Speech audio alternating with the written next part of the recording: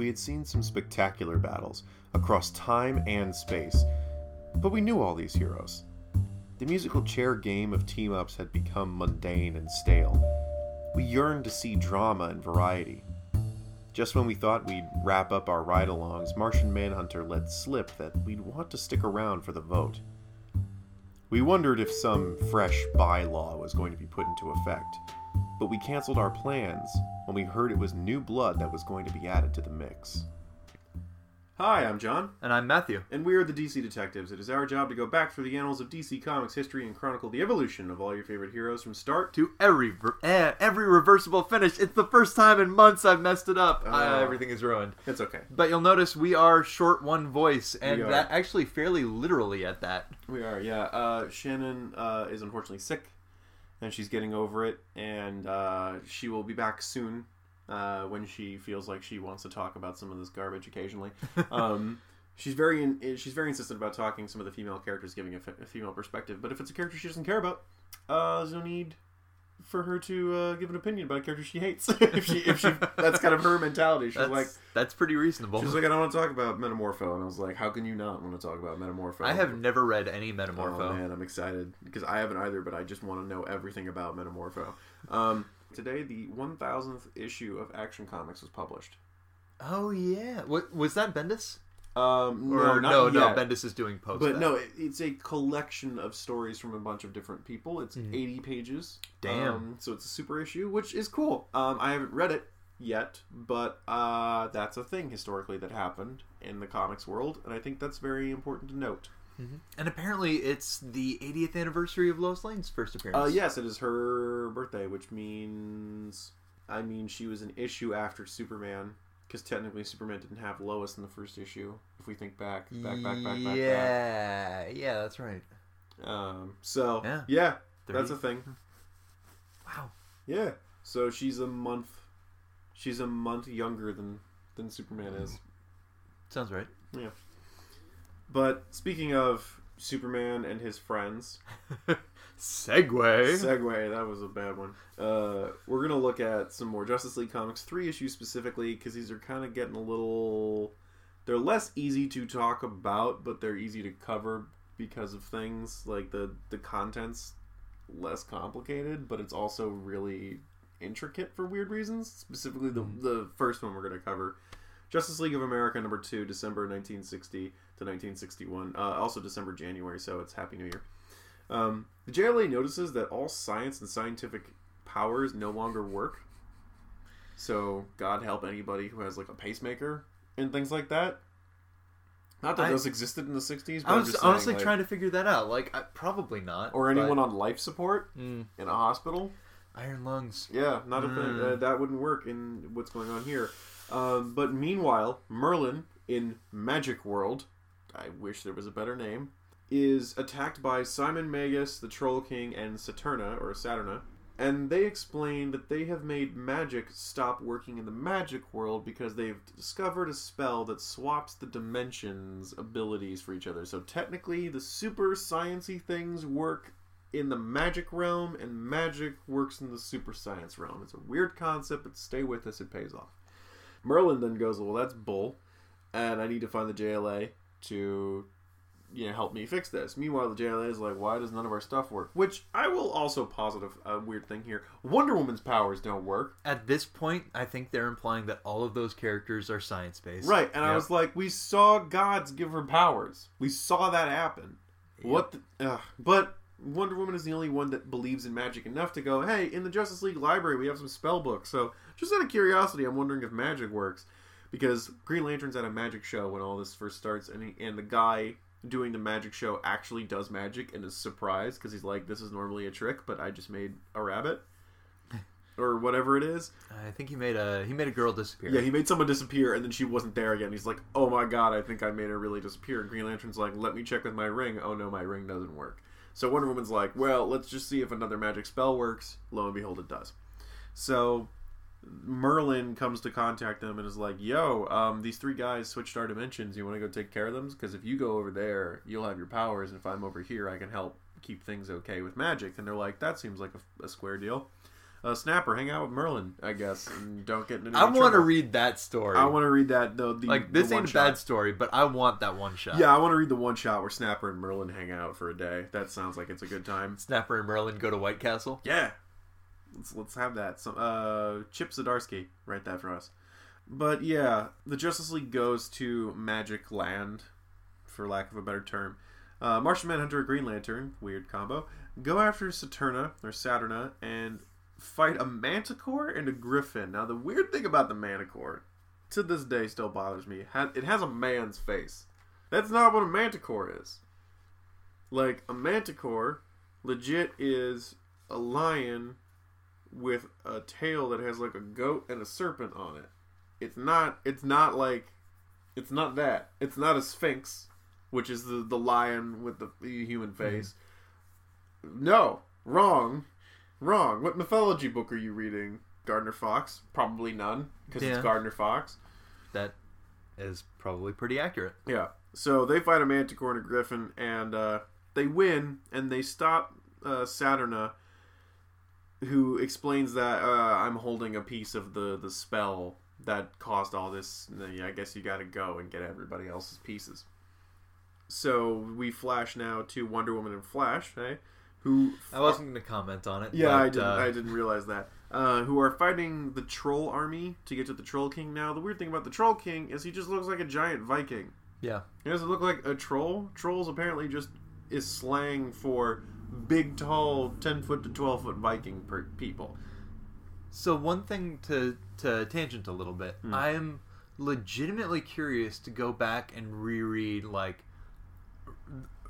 primary source isn't the right word, but old history books, because we have absolutely done a decent job of codifying, I think would be the right term, mythology and fantasy into, here's what elves look like, here's what trolls look like, whether it be D&D or Warcraft or Lord of the Rings.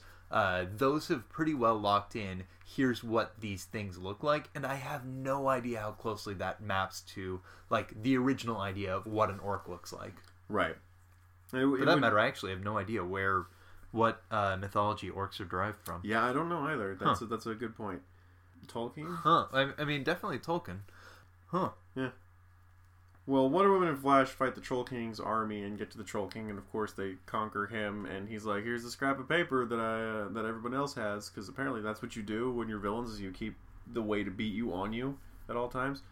Aquaman, Batman, and Superman go after Simon Magus, or Magus, depending on how you pronounce it, and they have to do this like earth, land, and sea sort of situation. Aquaman is the one who eventually grabs Simon Magus. Batman is waylaid by handsy trees. Yeah. Who just like kind of lift him up and just hold him in place. And he's like, I'm gonna set these trees on fire. And I'm like, well, we don't see them all burn. I'm gonna assume these sentient trees live. Because he's not specifying that he burned the entire living tree forest down. It looked very much like he started a fire, and if the trees hadn't put it out and been distracted by that, then there would have been a forest fire. Exactly. But as it was just you put a gun to our head. Well, good news is we stopped the bullet from being fired. Exactly. After defeating Simon Magus, the groups all get together. They say the incantation and open a portal back to Science World, and the dimensions are switched.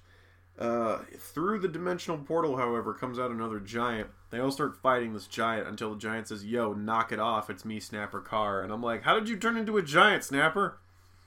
Did Merlin turn you into a giant? Did you accidentally say a spell and turn yourself into a giant? That's that story we want to know. I think that's the one that was implied, was that he wound up just accidentally poking something. Turning himself into a giant. Again, that's the comic we all want. Snapper and Merlin. But they eventually turn Snapper back to normal. Merlin's like, peace out, guys. I'm going to put these guys in magic jail. And they're like, great, we're going to go back to our dimension. And that's the end of the story. It's kind of cool, but really at the end of the day, it's very circular.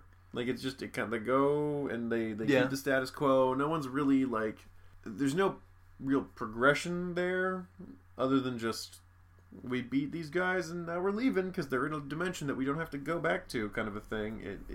Compared to the time traveling guys where something, like, kind of gets resolved in the end, or the people from different dimensions or planets, it's kind of like, out there somewhere, those people have had comeuppance, and the magic world kind of is sort of. I don't know if it is really real or not. It's so fanciful that it seems out of place. It really does seem out of place. Especially when you go to something like Justice League of America number 3, 1961, February, March. Good segue. Yeah. Kanjar Ro. Hey, this is a guy from the Justice League Unlimited show. Kanjar Ro is actually in the... I'm going to do math in my head because this is going to scare a lot of people. 3rd episode of Justice League? Where Jon Stewart's put on trial by a galactic government because they think he blew up a planet because he was chasing Kanjar Ro. Kanjar Ro is essentially a warlord. Space warlord dude, and to defeat his foes, he goes to the Justice League and freezes the world in a state of suspended animation, except them, and he says, to get everyone unfrozen, you have to get all my foes, beat them, get them to say my name, and then your people will be free, and then we're done. Our situation's complete. But if you hurt me, everyone remains frozen, so they can't really hurt him. And they go, alright, I guess we have to do this. Well, what happens about Superman? He goes, don't worry. I'm leaving Batman and Snapper Carr here as bait. When Superman goes to talk to them, some kryptonite gas is going to come out and leave him, immobilized. The rest of you are coming with me. So everyone gets on this, canoe. It's like a space galley. Yeah, it's a space galley. And It's actually severe flashbacks back to space Kangas and space galleys. It's very golden space age. triremes. It's very golden age. After we've seen legit spaceships and UFOs, this is super golden age looking. It's a very strange flashback. And I didn't think to check. Is that the same artist that we've had over the... I think it is, yes. Fair enough. Also, it's every member of the Justice League minus Batman and Superman rowing a boat that Kanjar Ro is at the head of. It's on the Instagram if you want to check it out. It's a very weird cover. But Kanjar Ro sends Martian Manhunter, hey, it's his first solo assignment. Martian Manhunter to fight Crom. Sorry, Conan reference. Superman, he basically Supermans his way through all of Crom's defenses by pushing, punching, drilling with his body and blowing things away, and grabs Crom. And Crom's like, well shit, that was scary as hell. And he goes, yep, that was. Sorry. Martian Manhunter makes a giant bow and arrow, shoots it through Crom's building, and wraps Crom around it. It's very Superman. Wonder Woman and Aquaman go after Hyathis, who is a water plant woman. They eventually defeat her and they capture her for Kanjar Ro. Flash and GL, hey, Brave and the Bold, fight Sayar. All the teams win. They get these people. And when they all kind of gather together, it's revealed that each of them has somehow managed to get the characters, their foes' voices recorded. GL uses his ring. Martian Manhunter made a recording device on the planet he was on, out of scratch, because that's what he could do. Martian MacGyver? Yeah, Martian MacGyver, I like that. Wonder Woman, this was stupid. Hyathis was mocking Wonder Woman through these flowers, because I'm assuming she has plant-based abilities. And I guess Wonder Woman captured Hyathis's voice in one of the flowers, and then took her hand off of it. So all these groups have the 3 foes saying Kanjar Ro, which frees their planet, gets Superman and Batman okay, and Kanjar Ro has no power over them. So they're like, perfect. Aquaman takes Kanjar Ro's baton that he's been using to conduct the ship, and he's like, screw you, buddy. And now they've got all 4 of these people, and they put them all on an asteroid, and they jettison them into deep space to be like, get along, or be forever alone in space together. Now, my issue with this, it's never explicitly stated that these other people are evil. Just that Kanjar Ro is at war with them. Explicitly is the right word. The way that they are characterized is at least arrogant. Yeah, arrogant's fine. They're rulers of planets. But they never are doing anything evil. None of them have, soldiers that they send out to fight the Justice League that they're, whipping to fight them. Mm-hmm. They don't have, chained up animals that they unleash. They don't have, super weapons that they're willing to blow up their planet to kill the Justice League members with. They're just people defending themselves from Kanjar Ro's admittedly scary new bodyguards. That is technically accurate. They're coded pretty heavily. I didn't think that. Okay. When I saw them, I was like, those just look like aliens to me. Like, especially Hyathis, the plant woman, looks pretty nymph. And I was like, she looks like a normal water elf character thing who happens to have, like, plant coloration. What about her is evil? What about any of these people who are defending themselves is evil? Especially their titles are, like, Emperor, President, like, Empress, whatever. And I'm like, those aren't inherently evil names. Kanjar Ro specifically a warlord. Yeah, that's true, which we do tend to associate more with a force of instability. Right, and it has a negative connotation. They're all like Empress, King, and like President. None of those are immediately strike me as evil dictators. You're technically correct. I definitely read them as, oh, here are the other tyrants. Right, I mean, like, you're clearly supposed to, but there was no evidence to support that theory, which is why I was like, why are we just imprisoning these other people? Like, with an obvious villain. Fair. Who kidnapped and who's holding an entire planet hostage. Like, the way that they're shown, she's a queen, he's a king, and he's an emperor. That's about all we get. And it goes, for years we have battled one another in space and on our worlds, each seeking to gain complete mastery of our solar system. Our solar system. That's a shared one. They're not conquering each other. It's a shared solar system. No, they're attempting to conquer each other. Because they're trying to get mastery over the solar system, achieving mastery over the others. True, but also, we're never seeing armies. It's just those 4 people fighting each other. That does seem to be accurate thus far. So I'm kind of like, what about them as evil? Also, Kanjar Ro's evil. Yeah. Yeah, you don't want him in charge. Yeah. Like, that's the given. Okay. I'm just going to flash back because this is one of my favorite dumb moments from early Jay and Miles. Okay. Do you remember the description of the Dracula and Blade crossover with the X-Men? Yeah. You remember the line of, I believe I'm quoting directly, "You don't team up with Saddam Hussein to take on Bin Laden." Yeah. It was, I think it's you don't team up with Hitler to kill. Oh, yeah, you're right, because that was 90s. No, it's the Blade movie. To kill Saddam Hussein. It's the Blade movie. And it's a real line. But I feel like this is kind of that instance where I was like, we don't know the whole story here. And frankly, the villain's telling it. John, I want you to follow your heart. Yeah, no, I feel like the JLA dropped the ball on this, and I'm upset about that. I'm just saying, I'm upset about it. Now, in a story where we have too little information, we're going to get far too much information in the next one. Justice League of America number 4, 1961, April, May. So the team is having a meeting. Wonder Woman is now the honorary chairman. They rotate according to their bylaws, which is interesting. Oh, I didn't notice that. And they are voting to see who should be the newest member of the Justice League, which is really cool. They talk about Hawkman in Midway City. Hey, call out to Midway City. They talk about Adam Strange, which is a weird choice because he's all the way in the rest of the universe. He's at RAN. How are you going to get that guy to be a Justice League member very frequently? And then they say Green Arrow. And a couple people vote for Green Arrow. They vouch for him. And then the group is like, hooray, Green Arrow it is. And then a interloper shows up and is like, I've got Green Arrow. Now we're going to flash back to the beginning of the story.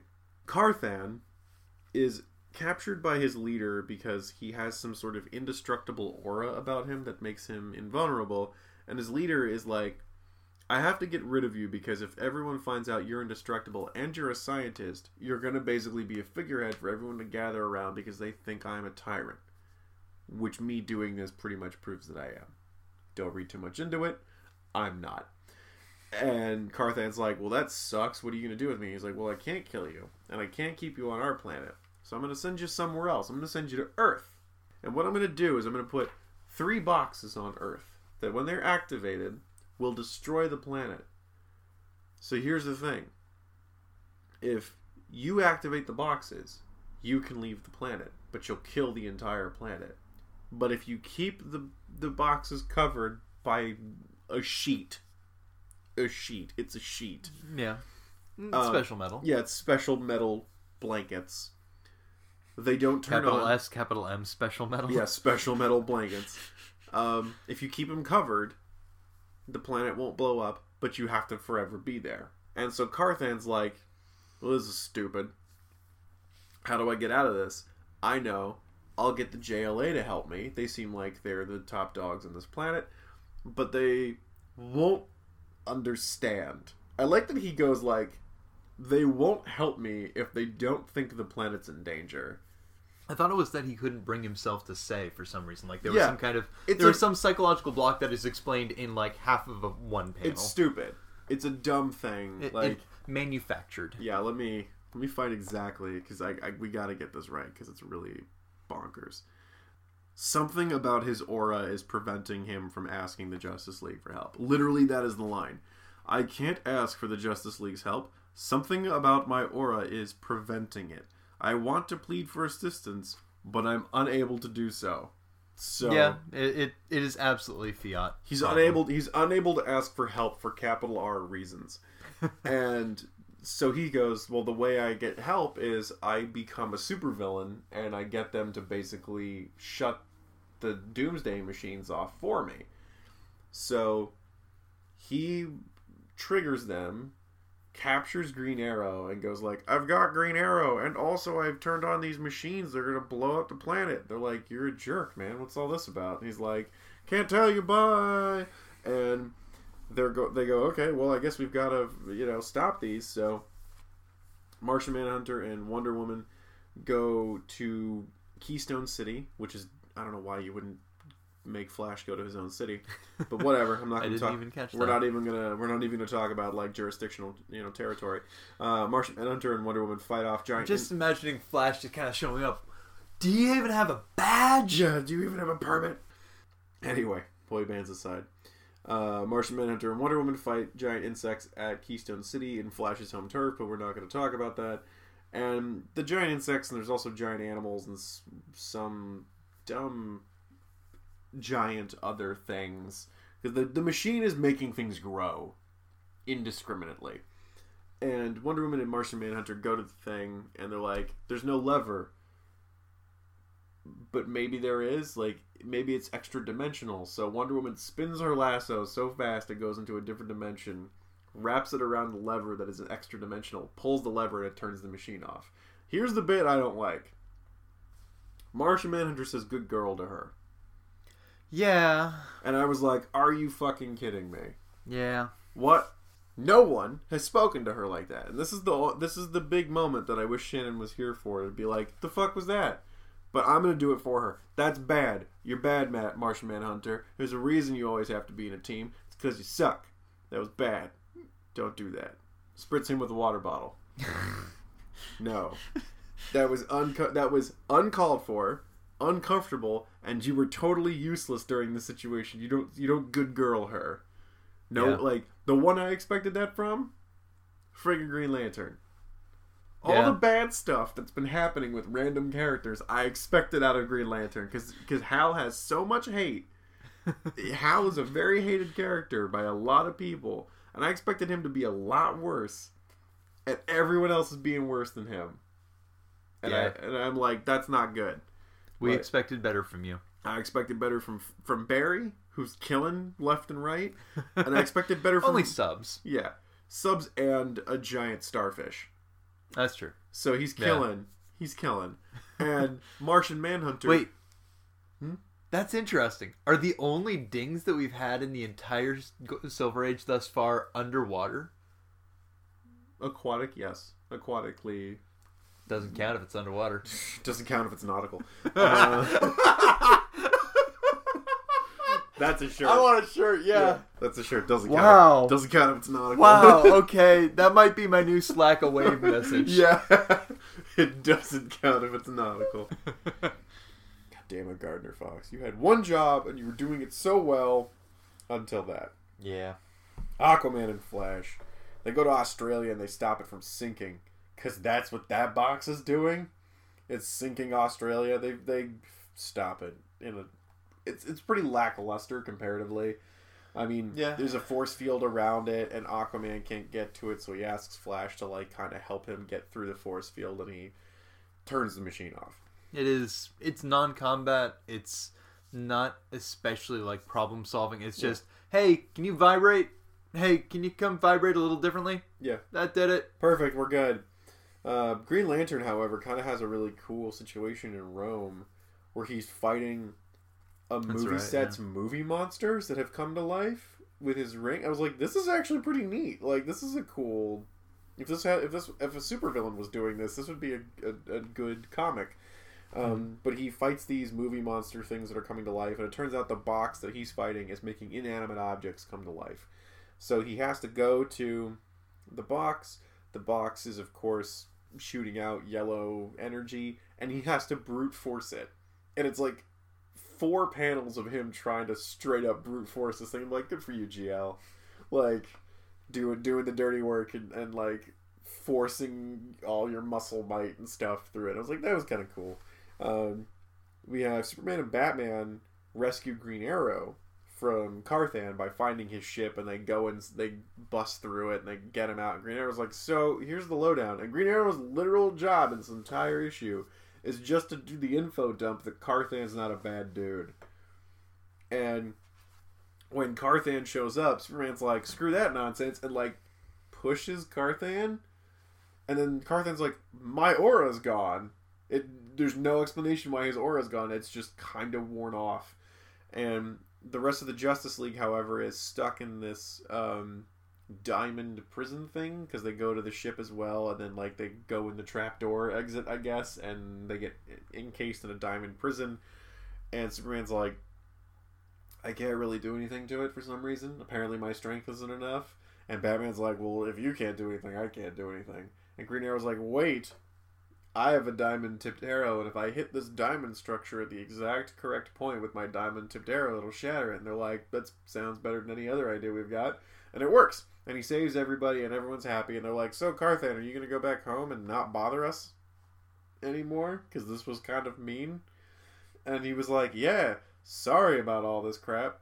I'm going to go home and take care of my own problems. And I was like, thank God that like they didn't go to Carthan's planet and like conquer it and then be like, here's your new ruler. We just became kingmakers. Enjoy. And then leave. But he's like, no, it's cool. I can handle my own stuff. But you guys saved your own planet. So I guess like, you know, tit for tat.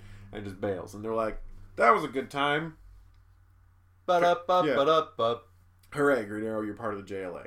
And that's kind of where I wanted to stop because we're going to look at Green Arrow next. Just to kind of get a feel of things. And since this is 1960, I kind of want to go back over the ones that we were reading before this, get to 1960, and then move forward. Because it's really apparent, and I'll touch on that a little bit, that we are not of a different era, but we have definitely changed versus like the world's finest stuff that we were reading. Time matters in these, and clearly things have happened, and it's worth us going back and actually being chronologically correct with these, because apparently that is important. Alright, let me take a look at my notes. Here's a dumb thing that entertained me a lot. Fantastic. You remember when, at the start of the Magic Land story, they all used their communication devices just in case it worked? Right. They were thinking in the plural. The line is, our emergency signals won't work, but we've got to try. Emphasis added. Because, I don't know, like their thought bubbles needed to be in the plural. Alright, whatever. Yeah. That's weird. Also, the trolls and all the various villains show up in Cadillacs instead of like Jeeps. It's just straight up. It's a caddy, and they have like the trolls are supersized, so it's like Cadillac with driver, and then giant troll in the back seat. It's comedic. It's like just a big ass Viking in the back seat of a Cadillac. One other thing on that issue that I want to point out that is just sort of going back into our old style of pointing out weird foibles and sort of running with it. Yes, please. I haven't done that as much. Please so I'm going to do something here. Yes. We talked about like how there are bits of science that if they stopped working would be a problem, like iron lungs or cars while you're driving. Let's talk about the bits of science that probably didn't stop working. For instance, scissors. Scissors are simple machines. Not literally, like that pivot is absolutely what that is. Or, breathing requires science. So having a world... most likely, this is a world where some level of science is happening in both versions. Yeah. It's probably just advanced science. Like, I think they use the term man-made stuff. Technology. But that's what scissors are. Right. Are you really going to try to tell me that scissors don't work? Like that, or swords? Like sharpness is literally like sharpening a sword is literally just how small of a surface area can I put force upon. So let's flip that around, because here's the thing: we can make the assumption that some level of science works in both versions. Right. Does that mean some level of magic works in both versions? Clearly. Also, it's like. The answer is almost certainly yes, because it's implied that magic used to work on Earth because they've got the books of magic, which, hey, they got books of magic. That presumably worked at some point. Yeah. Is it just that... Also, Wonder Woman. Yeah, like they are... There are a couple points like later on as well where they'll be like, and their magic works in the world, and they can't decide whether magic is a thing or not. But I do really like the idea that Magic Land and Earth like split apart at one point, and just some level of magic and science exist in both, but the advanced stuff is in one or the other. So that's my little headcanon. I'm also super down with this. When Green Lantern is fighting the Manticore, he has to rebound the ring's power off a wall, instead of having it just like curve, because he basically doesn't have line of sight. Or a line of angle. He can't bend his arm around because he's grappling with this thing. I really like that idea of how, as the one who has the straight ahead kind of mentality where he has to work in straight lines. But yeah, Kyle Rayner would have had, like, he would have been able to work with curves. He would have been had more fun with it. Yeah. I talked in the past about the structure of these stories, that they're well structured, that these have satisfying conclusions. But I also want to talk a little bit about the type of story. So these stories are definitely less whimsical, and they're more grounded in good storytelling techniques. But it's discarding the world building and sense of place. We talked a little bit about this last time, that the characters, aside from their powers and their weaknesses, and even sometimes with those powers, feel extremely interchangeable. The phrase that I'll use is, there's no sense of place and not much sense of character. Like, the one that I keep coming back to is, we don't get sidekicks in this. And we don't get, like, you don't get Steve Trevor. You don't get Lois Lane trying to find out Superman's identity. As compared to, like, the World's Finest comics, that was where the stories came from. Right. So it interests me that in those stories, the World's Finest and Superman stories, the narrative was cooked from the character's history and context, even if it was mostly a bunch of what-ifs. In this, though, the stories have no direct tie to their context. You don't see the sidekicks, you don't see Gotham, you don't see the Joker.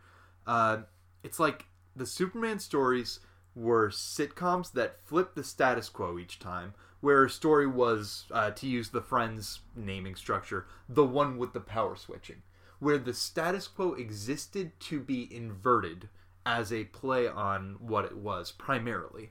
Whereas here, it's more like the Twilight Zone or the Daily Show, where the actors are the same, but there's no status quo. Right. So what I keep coming back to is, God, I sure would like one that had a status quo where the stories grew out of within the status quo. We really haven't. I don't think we've seen that since maybe Aquaman. Aquaman would count. Flash and Green Lantern, definitely. So can you provide examples for those who have been listening to the podcast of those characters? Yeah, so let's talk about Green Lantern and dealing with a constant level of Carol trying to figure out who he is, trying to get him to marry her, and the time where they meet up in the park and he falls unconscious for a minute, and then as a result of him being there and falling unconscious while talking with her, that construct goes crazy. Okay, yeah, I see what you mean. Yeah, where it's not that they're ever saying in that story, oh, she's gonna find out unless something changes, and the point of the story is it's all going to change. No, this is a constant state of affairs where these pieces set in opposition or in systems with each other are leading to stories that aren't necessarily going to change the status quo, but are emerging from it. It's Team Rocket. Yeah. It's Team Rocket always chasing Pikachu. Eventually, that will be the plot of the episode, but until then, it's them at the new town. Yeah. Alright, what else do I have? There's been a pretty major pivot in the types of stories that are being told. So remember that in 1957 with World's Finest, the villains were consistently... They were mundanes. They were organized crime, they were grifters, etc.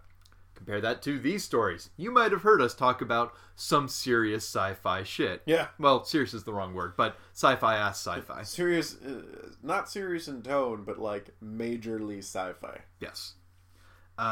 So I actually I looked back at World's Finest's run from 1957 to 1962 to try to pinpoint where this shift happens. And, I mean, take this with a grain of salt, because I was literally just flipping through covers. But you get a pretty good sense from covers. Yeah. And the answer was, it looked like it... First off, it's not just Justice League. No. It was World's Finest as well. Yeah. And it seems like World's Finest pivoted to A, large villains, and B, sci-fi pretty much right after we stopped reading. So right around like 57-ish. Well, Wonder Woman had a lot of sci-fi going on too. Green Lantern is basically all sci-fi. Same thing with Flash. Martian Manhunter's entire character is sci-fi. Well, his character is, but his villains were always they were criminals, but like just the idea that he's an alien is science fiction. It's science fiction noir. I would actually be legit curious now to look back on Martian Manhunter, because not to reread, but to refresh my notes. Let's be clear on this, because I do remember there was the point, like the first episode was all him as a just general crime fighter who had abilities, and then the second episode we started seeing much more of the Martian element. Right. Now I'm curious. But yeah, I'm not curious enough to go back and reread that dog shit. Have to go back no, we don't. Reread some more to get to this point. You know what we could do instead? We could read Uncle Scrooge. You want to get that for us? Yeah, I'll do it. I'll fucking do that. I also want to talk... I mentioned this last time, but it's worth reminding everybody. The panel layout is still really good. Like, they're mixing up the... vertical panels and the horizontal panels. It's very rarely just the 6-panel grid. It keeps it looking and feeling dynamic. They're never doing the like cool like Flash like vibrating his hand through in 3 different panels through like a grating, but it's so much not just dull. Yeah. Ooh, 2 bits. The first is actually a little bit relevant to your rant, a little bit. In one of the letters to the editor, the editorial team takes a stance on Wonder Woman's heels. They say that the costume as a whole was given to her by Aphrodite, and Wonder Woman considers her costume like sacrosanct. Okay. So that's how they... Lampshade isn't the right word, but that's how they explain away that Wonder Woman is now wearing heels instead of flats. Which, The other thing that is... less consequential, but more financially consequential. The cover to issue number 4 mentions that it is still 10 cents. That's important because most publishers were going to 12 cents, and Dell, which did the Disney books, went to 15 cents. Dell made a mistake. And that's actually, like you heard me talk last time about how I think right around 62, 63, Uncle Scrooge got knocked out of the top space, and that's a large part of it is, hey, they jacked their price up by a lot. And I think that's everything that I have. So, do you have anything else? Or, oh, never mind, this one's cool. This one, it's more just a dumb little observation. So, every once in a while you'll hear like teak or TK used as a verb. Yeah. Very occasionally, but sometimes. Like, I think mainly in the context of Jean Grey, actually. Like, using her teak. Like, when the characters are talking about it. Okay. We don't have an equivalent for telepathy. Like, we have to say, use telepathy. Not like, use, well, I mean, it would be TP, right. but, which, no. But it's interesting how we don't have that, despite the fact that telekinesis and telepathy have been like the two main forms of like psionic power in the public consciousness for a goodly long while. Yeah, that's interesting. Yeah, I didn't actually think about that. Yeah. Linguistic drift. It's interesting when it doesn't happen. Yeah. But, yeah, that's all I've got notes-wise. What do you have for recommendations? So I recently bought, I believe it's Green Lantern Corps. Mm-hmm. There's a lot of Green Lantern books. Right, I recently bought Green Lantern Corps, and it is primarily focused with Simon Baz and Jessica Cruz, who are the two Earth Green Lanterns for 2814, because we can never escape Earth Lanterns for 2814. But hey, what are you going to do? And I like it. They're two very different characters. Jessica Cruz has agoraphobia. And that's a constant anxiety and things like that. It's very interesting to kind of like see her. It's actually not agoraphobia. She just has anxiety because her fear of going outside is for a very real reason. But she has anxiety, and Simon Baz is dealing with racism. He's a Muslim man. And it's just a really interesting dynamic. The two of them are very polar opposites. Hal essentially says, you guys are partners. I need you to deal with this. I gotta go do stuff in space. He merges their power battery. What? So that they have to charge up together, essentially. Oh, he's Space Dad. Yeah, he's like, you guys have to figure your shit out and just do this. And if you get in trouble, ask the League. And then, like, goes to do whatever I'm assuming Hal Jordan and the Green Lantern Corps book is. Because there's Green Lanterns, Hal Jordan and the Green Lantern Corps, and then there's another book, I think, that's going on. But he goes to then do whatever's in his book. And Simon and Jessica are left to be on Earth. And it's kind of funny to watch them, like, deal with the local cops who are like, are you a new Green Lantern? Like, is this how does this work? Simon's dealing with, like, the FBI. I guess they're, like, I didn't read part of New 52 where he gets introduced, but apparently there was a situation where he was held in Guantanamo Bay for a while under suspicion of terrorism, and he was wrongfully accused of terrorism. Gets out, and then the FBI is, of course, keeping tabs on him because they keep tabs on everyone who they suspect to be a terrorist, and they're like, in exchange for, like, not doing stuff to you and your family, why don't you give us information about the Green Lantern Corps? And I'm like, that's interesting. That's an interesting little bit. Jessica Cruz has her own storyline and her own backstory, and her story kind of revolves around her sister trying to help her get back out of the house and deal with her anxiety. So it's interesting. They're good characters. I like them. I'm interested to see where it goes. The primary conflict for the first volume is with the Red Lanterns. So there's a lot of conversations about anger and being upset with each other and how to deal with, like, flying off the handle because Jessica's really scared, but apparently not scared enough to not be a Green Lantern. And Simon's really angry about the situation that he's been put in. So they kind of weave back and forth about emotion and how these two are trying to balance each other out and need each other to be partners. It's actually kind of really interesting. And for my first experience with these characters, it makes me like them a lot. It could be better in some respects, and they both have little pet peeves and quirks that get on me, but that doesn't mean I don't like them, and I'm interested to see where their characters go, and I'm willing to keep reading them. So I think that's kind of cool, and I think for those of you who aren't too attached to guys like Hal Jordan, Guy Gardner, John Stewart, and Kyle Rayner, this book is probably fun. Because it kind of does go through the basics of being a Green Lantern. Like, there's interesting things where they talk about Simon carries a gun. And they talk about that, like, you're a lantern, why do you need a firearm? And he's always worried that what if the ring doesn't work? And Jessica kind of calls him out on it, like, you're being scared because you're afraid the ring won't work, and my fear is a personal thing, and blah blah blah. And so like they kind of do press each other's buttons about their insecurities, and I think that's kind of cool that Green Lantern as a book, by definition being tied to emotion, allows for a lot of really interesting conversations between characters about emotion and how people feel. And I think that's something that's overlooked in the Lantern books, because it's always just like space opera and action and space cops, but like the times when they kind of pare it down to actual emotion is really interesting, because we don't talk about emotion a lot in superhero comics. And I like the psychological conversation that's happening between these two characters about being scared, being afraid, not feeling like they're going to be good enough, because obviously their mentor is Hal Jordan. That's a big responsibility, and Hal's like, I believe in both of you. There's a reason I think the two of you have been picked. And I like that Hal isn't part of the book.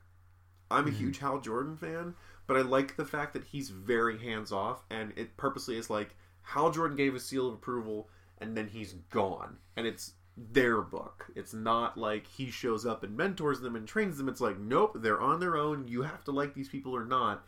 And they're part of the JLA now, and that's what it is. And I was like, that's really cool that they made that decision to be like, Hal says yes, and then he bounced. It was just enough for me to go like, honestly, well, if Hal likes these people, clearly there's something to it. Especially as a Hal Jordan fan. Yeah, I can go read Hal Jordan and the Green Lanterns if I want and see what's going on with him and whatever, you know, at Oa. But these two people are on Earth, that they're dealing with, like, I think one's like Milwaukee and the other one's like like they live in weird places. Like they don't live in like Coast City or Metropolis. It's like they live in normal towns, and the people they deal with are normal people. There's like sheriffs and cops and stuff like that. And I was like, this is really interesting and really cool. I think it's Michigan. I think they live in Michigan. It's really great. Like I think it's a fun read. I haven't finished the volume yet. I've got to like this 5th or 6th issue, but it's really good, and I think it's cool, and it's a good introduction to Green Lantern if you have a base knowledge of Rebirth and where the Green Lanterns are at right now, to just kind of be like, new people, and go at it. I liked them enough that I Googled both of them to see more about their backstories. Nice. Because I was like, they keep talking about this, and this seems really interesting, and then when I found out their backstories, it's like, that's cool. Oh, that's cool. Okay, we're working that in. Now I understand all this stuff. That's neat. So if that gives you an indication of how much I like these characters, I wanted to learn more about them enough that I had to wiki them to keep reading, because I wanted to know that badly. It wasn't like, God, they keep referencing crap that I don't know and I don't want and I don't care about because I'm not seeing it. It was like inspirational continuity, or hooking continuity. It was very hooking. It was written well enough that I was like, wow, something that messed her up is really interesting. I gotta figure out what that is. And then when I read it, I was like, I want to read her first appearance now, because that sounds really interesting and different. So, yeah. Nice. Alright, so on my end, I'm going to recommend, I think the name of it is The Castle of Cagliostro?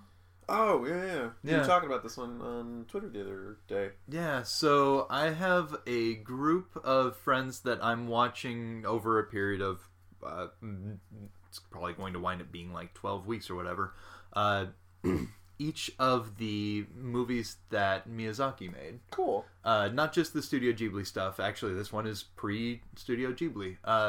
And his first movie that he directed was a Lupin the Third movie.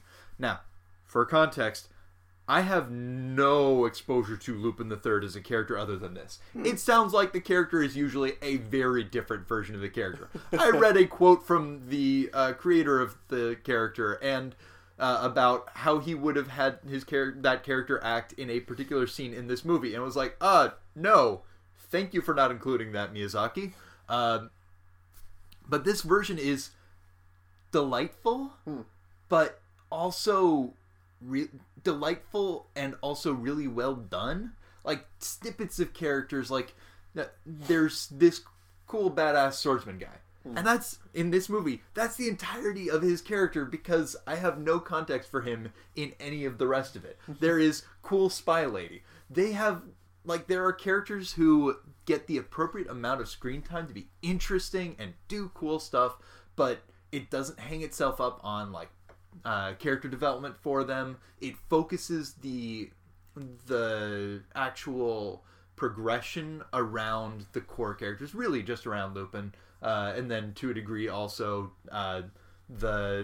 you can't even call her the love interest, right, because Miyazaki does the very artful thing of, this is a person and a situation that Lupin feels sentimental about, and rather than, oh, they're gonna end up together at the end, and it makes it a much nicer movie for it. And the design of the place is beautiful. It is a 16th century European castle town as interpreted through it being in the modern day, so it's like, okay, it's got the history of that, right, and also through like the style of Miyazaki. Like, there's this great shot of like the main castle is like in the middle of a lake, and there's just this little aqueduct that lines all the way out to like the keep at the outside, like at the edge of the lake. And it's just like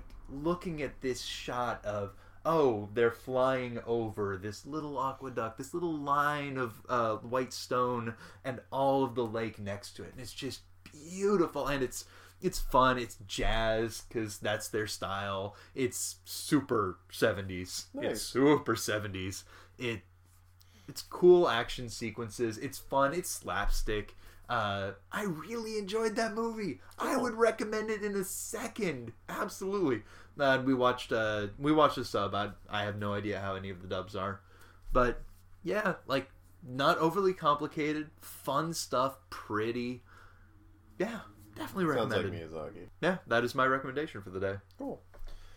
So next episode we will be, I don't know, what do you think? You want to go back and look at the League members, catch up to the 60s, and then do Green Arrow? Like, I'm a little bit reluctant well, actually, here's the other thing, is Green Arrow has actually been around for a while. Well, actually, here's a thought. Why don't we do a smorgasbord? Okay. Just read a chunk of each of those and go from, and like pick out what we're interested in. Maybe, okay, here's a thought. What if we read a couple different characters and just choose more or less at random? Like, you read a couple stories that you're interested in from a couple different characters. I do the same, and we do, okay, here's narration of what the stories I read, like one or two that I think are emblematic, and talk about what we're seeing in those stories, so that we can still have discussions of specific stories, but also cover a breadth, instead of feeling constrained, like, okay, we need to catch all the way up through Martian Manhunter, because that sounds miserable. Well, my concern with that is that we might miss things that are important.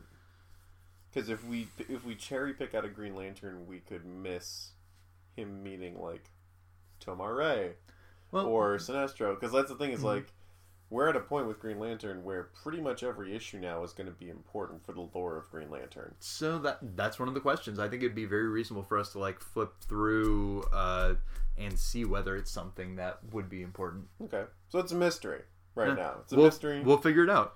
We'll figure it out before next episode. But we'll let you know, and it'll be pretty obvious what we do by the time you listen to it. And we will see you all next time. DC Detectives can be found on SoundCloud and iTunes. To stay in the know, check out our Facebook, Twitter, Instagram, and DCDetectivespodcast.com. And with a chorus of agreements, Green Arrow filled out the Justice League. While the heroes celebrated, we walked through the trophy room and flipped through the records of their adventures. The team had gelled quickly, even if some of the character had been lost along the way. Heroes of legend, going on dramatic adventures with satisfying conclusions. We couldn't stay, of course, but we could fill in the gaps of the members' histories before we left.